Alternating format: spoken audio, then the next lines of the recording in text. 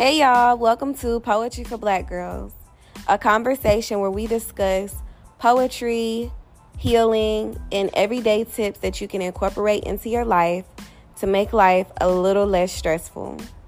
I am your host, Angelina, a licensed social worker and a Black girl. Here we go.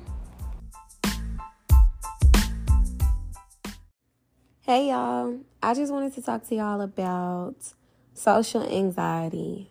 That's something that I've been dealing with, and I haven't been able to put words to it until recently. I told y'all I had been seeing my therapist, and as I began to explain things to her, she finally told me that she felt like I had been dealing with some social anxiety.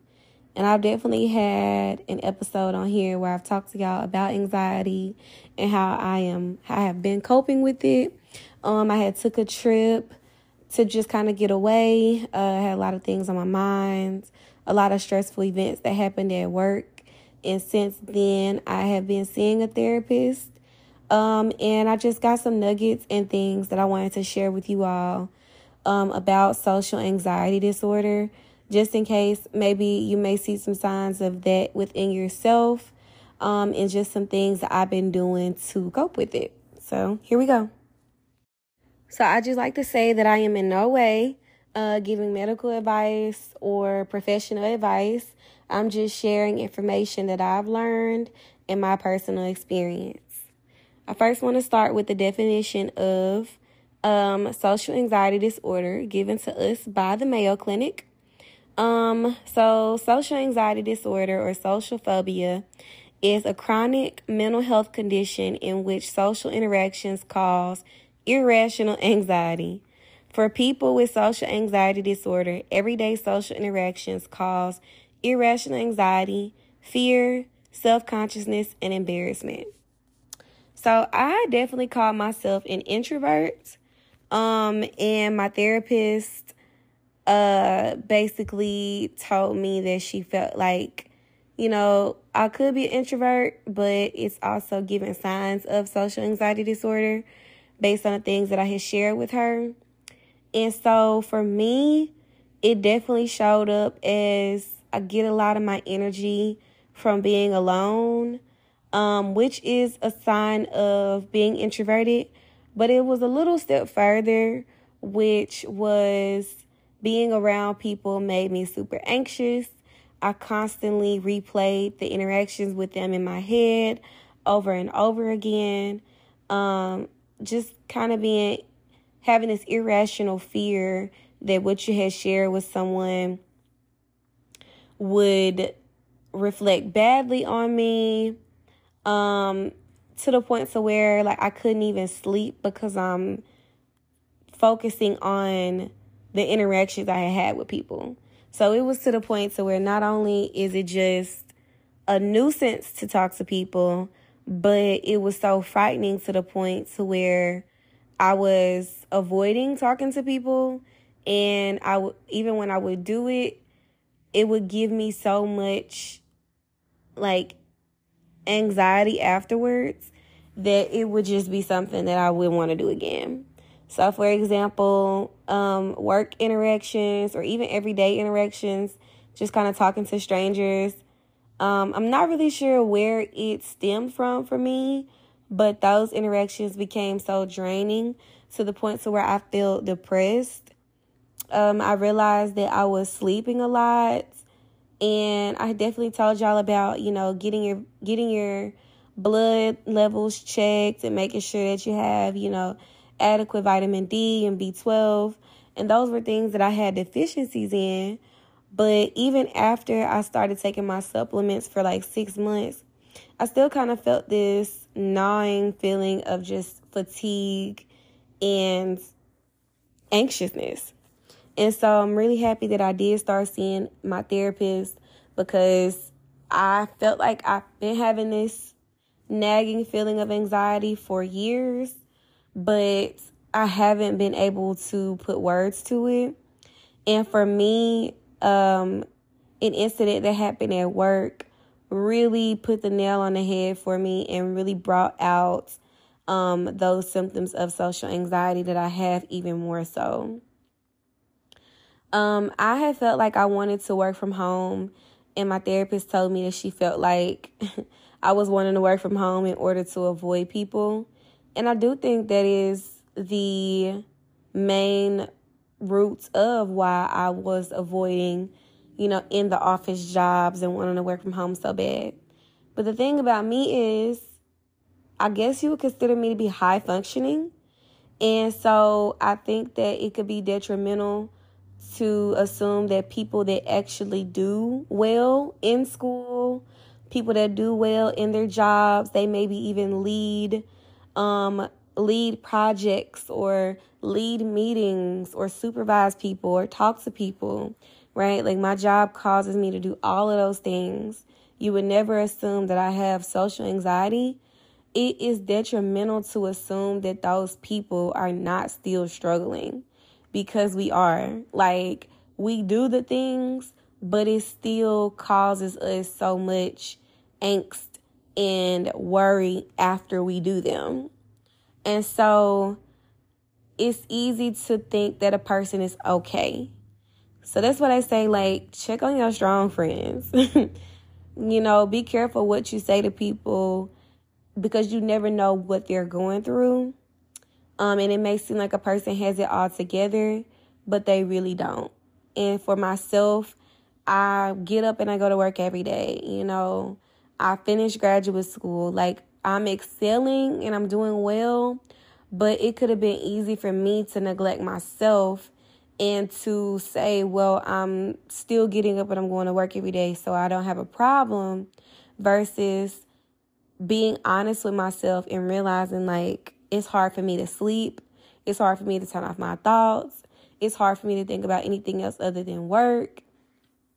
And I think for me, being in a community with other people and kind of, seeing what they deal with. Like, I remember I would ask my friends, like, do you deal with this? Like, is this going on with you? Like, is it hard for you to, shut off things? Or are you constantly worried and overthinking things?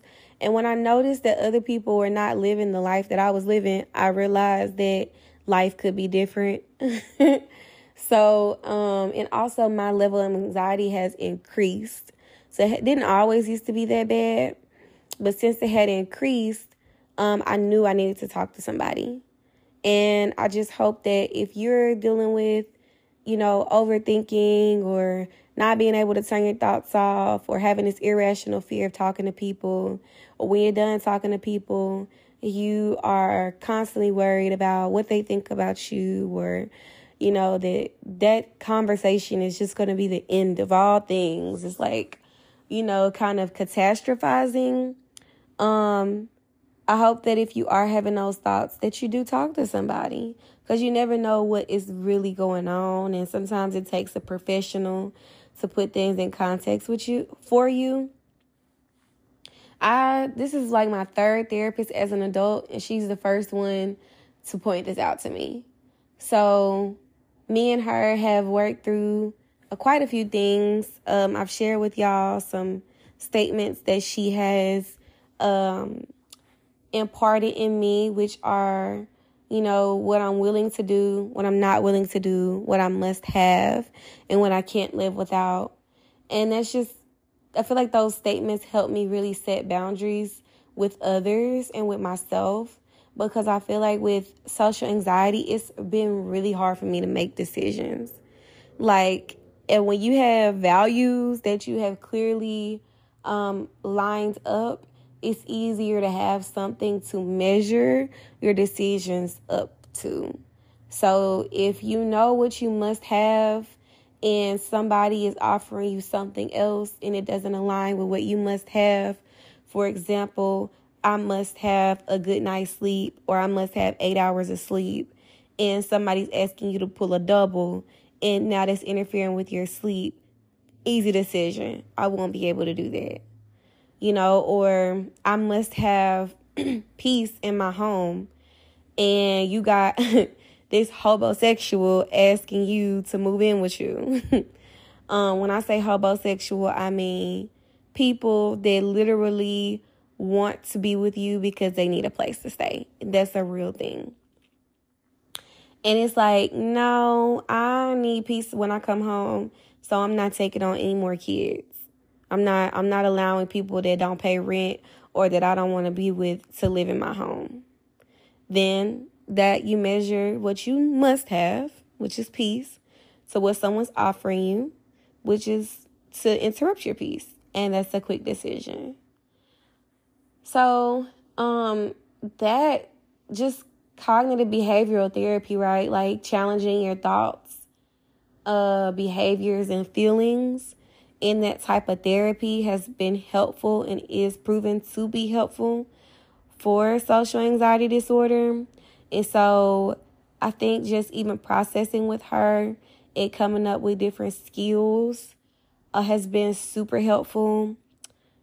Meditation has been beautiful. And what I learned recently, listening to this book, The Mountain Is You, How to Stop Sabotaging, How to Stop Self-Sabotaging by Brianna Weiss.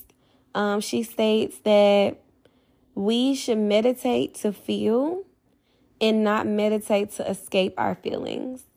When you meditate to escape your feelings, you are perpetuating the cycle of self-sabotaging. So you are avoiding your feelings. And the only way to process them is to feel them. And I would say for myself, I was using meditation to avoid my feelings instead of feel my feelings.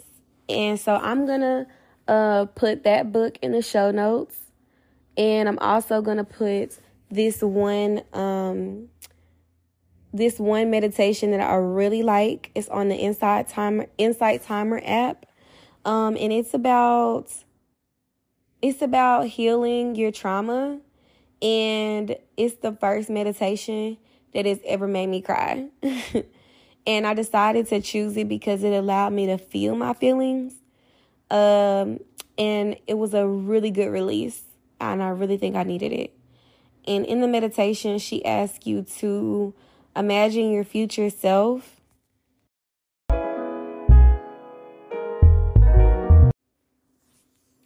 And to sit down next to your future self and to basically allow your future self to tell you what you need to hear. And I would say for me, being a person that is actively, overcoming social anxiety, I saw my future self and she was past it. She was in a place where anxiety was not a big deal for her. She was over that mountain. And to me, it helped me realize and feel the feelings that I have around the anxiety, around the sadness and around the fear and around just the grief of being in a state of mind and wanting relief. And then knowing that there was some place on the other side, there was a future me on the other side that is there. And that is just so liberating.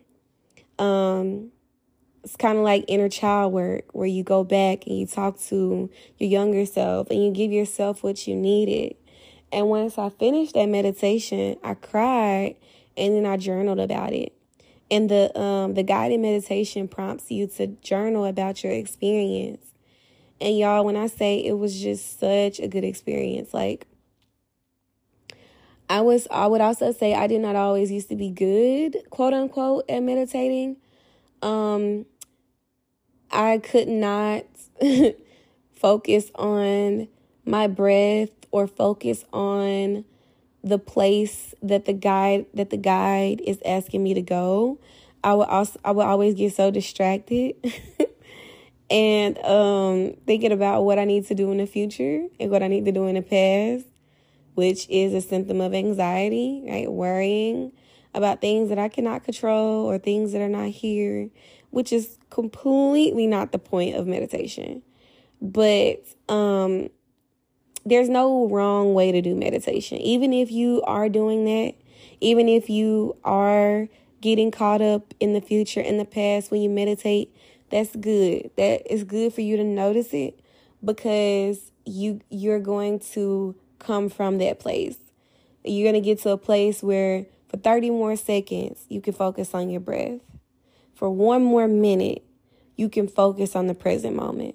For 2 more minutes, you have to work your way up to being able to focus on what the guide is telling you. If you're listening to a guided meditation, or if you're doing your own just breath work and you're focusing on your breath and you're counting in and out, just focusing on the voice inside your head that's counting the numbers and breathing in and breathing out.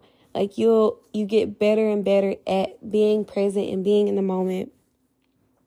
And I would say I've been meditating for about 2 years now. So happy that I started doing it as a daily practice. That's also very helpful for social anxiety, because it keeps you present, versus being anxious keeps you in the future. Being worried keeps you in the past. So that's been super helpful. Another thing that I have learned from the book, how to stop self-sabotaging, is that change happens in micro doses. So, like I said with the meditation, if you want to get better at meditating, or you want to add meditation to your daily routine, then do it in doses that are manageable and sustainable in the long term. And that's what they say in the book. Like, meditate for 1 day. Meditate for 1 minute. And if you could do that, just add 1 minute, add 2 minutes, add 3 minutes, add 5 minutes. And that's just enough, time where it's not too strenuous and it doesn't feel like you're exerting too much energy, but it can also be added on. And so little do you know, now you're meditating every day for 30 minutes or an hour. And for me, at this point, I'm meditating every day for about 10 minutes. I may do 10 in the morning, 10 at night. I fall asleep at about 20 minutes. Haven't gotten there just yet. Maybe with a little bit more therapy and calming my anxious mind, I'll be able to get there. But I'm capping out at about 20 minutes right now. So that's okay too. But it also comes with, if you want to check your phone list, like she says in the book, to deny yourself 1 time, to not check your phone. And then it can start to become a habit, because your brain is focused on what it's always done. That's why you're going to do what you've always done. So if you deny yourself, to look at your phone 1 time, now you can deny yourself several times. And back on the topic of social interaction and social anxiety, I will say another way that I have reframed my thoughts is based on a conversation I had with a friend. Me and this friend was having a talk about, about me having social anxiety. And he said that he looks at interaction with people as an opportunity to learn how people got the way they are. And it's an opportunity to meet a new person and to learn something new about them. And so it puts the interaction off on the other person, and the focus is not on you. And I think that was really influential to me, because for me, talking to other people was all about me. Like, if I was going to mess up, if I was going to say something wrong, if I came off, sounding stupid, or sounding like I didn't know what I was saying, or put my foot in my mouth, or if I offended somebody, the whole interaction was about me.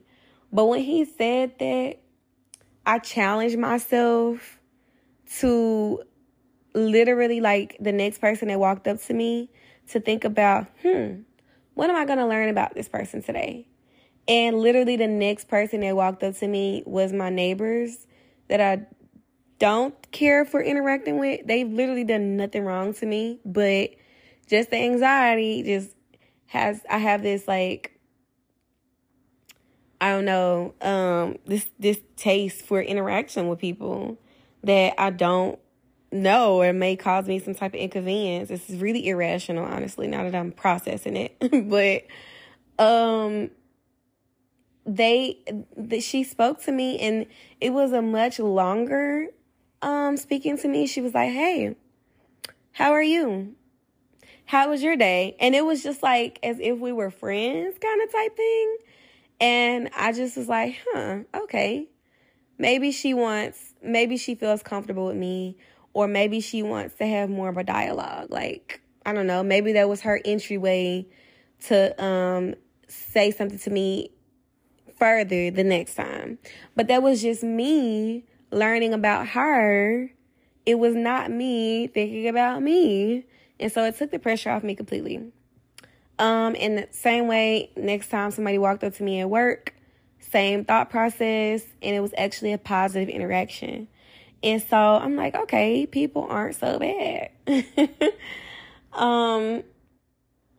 But I think another part of me is so used to trauma and so used to things being bad that now it's like, oh my gosh, things are good. Like, so life isn't that bad. Well, what am I supposed to hyper fixate on now? So that's just kind of where I am now. And it's definitely something that I got to work through in therapy. But I'm just trying to enjoy life. I'm trying to enjoy the good. You know, when things have not been so good for so long, we don't even know how to enjoy them. So I'm definitely working on trying to fixate on the good, and maybe freeing up that space in my life where anxiety has taken up so much will offer me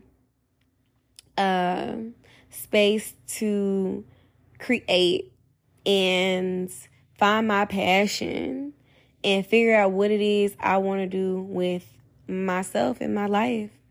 So I hope that, just hearing my journey in therapy and in meditation and learning that I have social anxiety disorder, kind of the ways that I have seen it show up in my life and some ways that I'm coping with it are beneficial to y'all.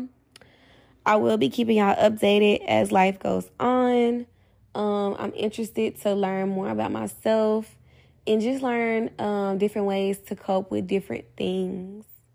So I will talk to y'all in another episode of Poetry for Black Girls. Bye.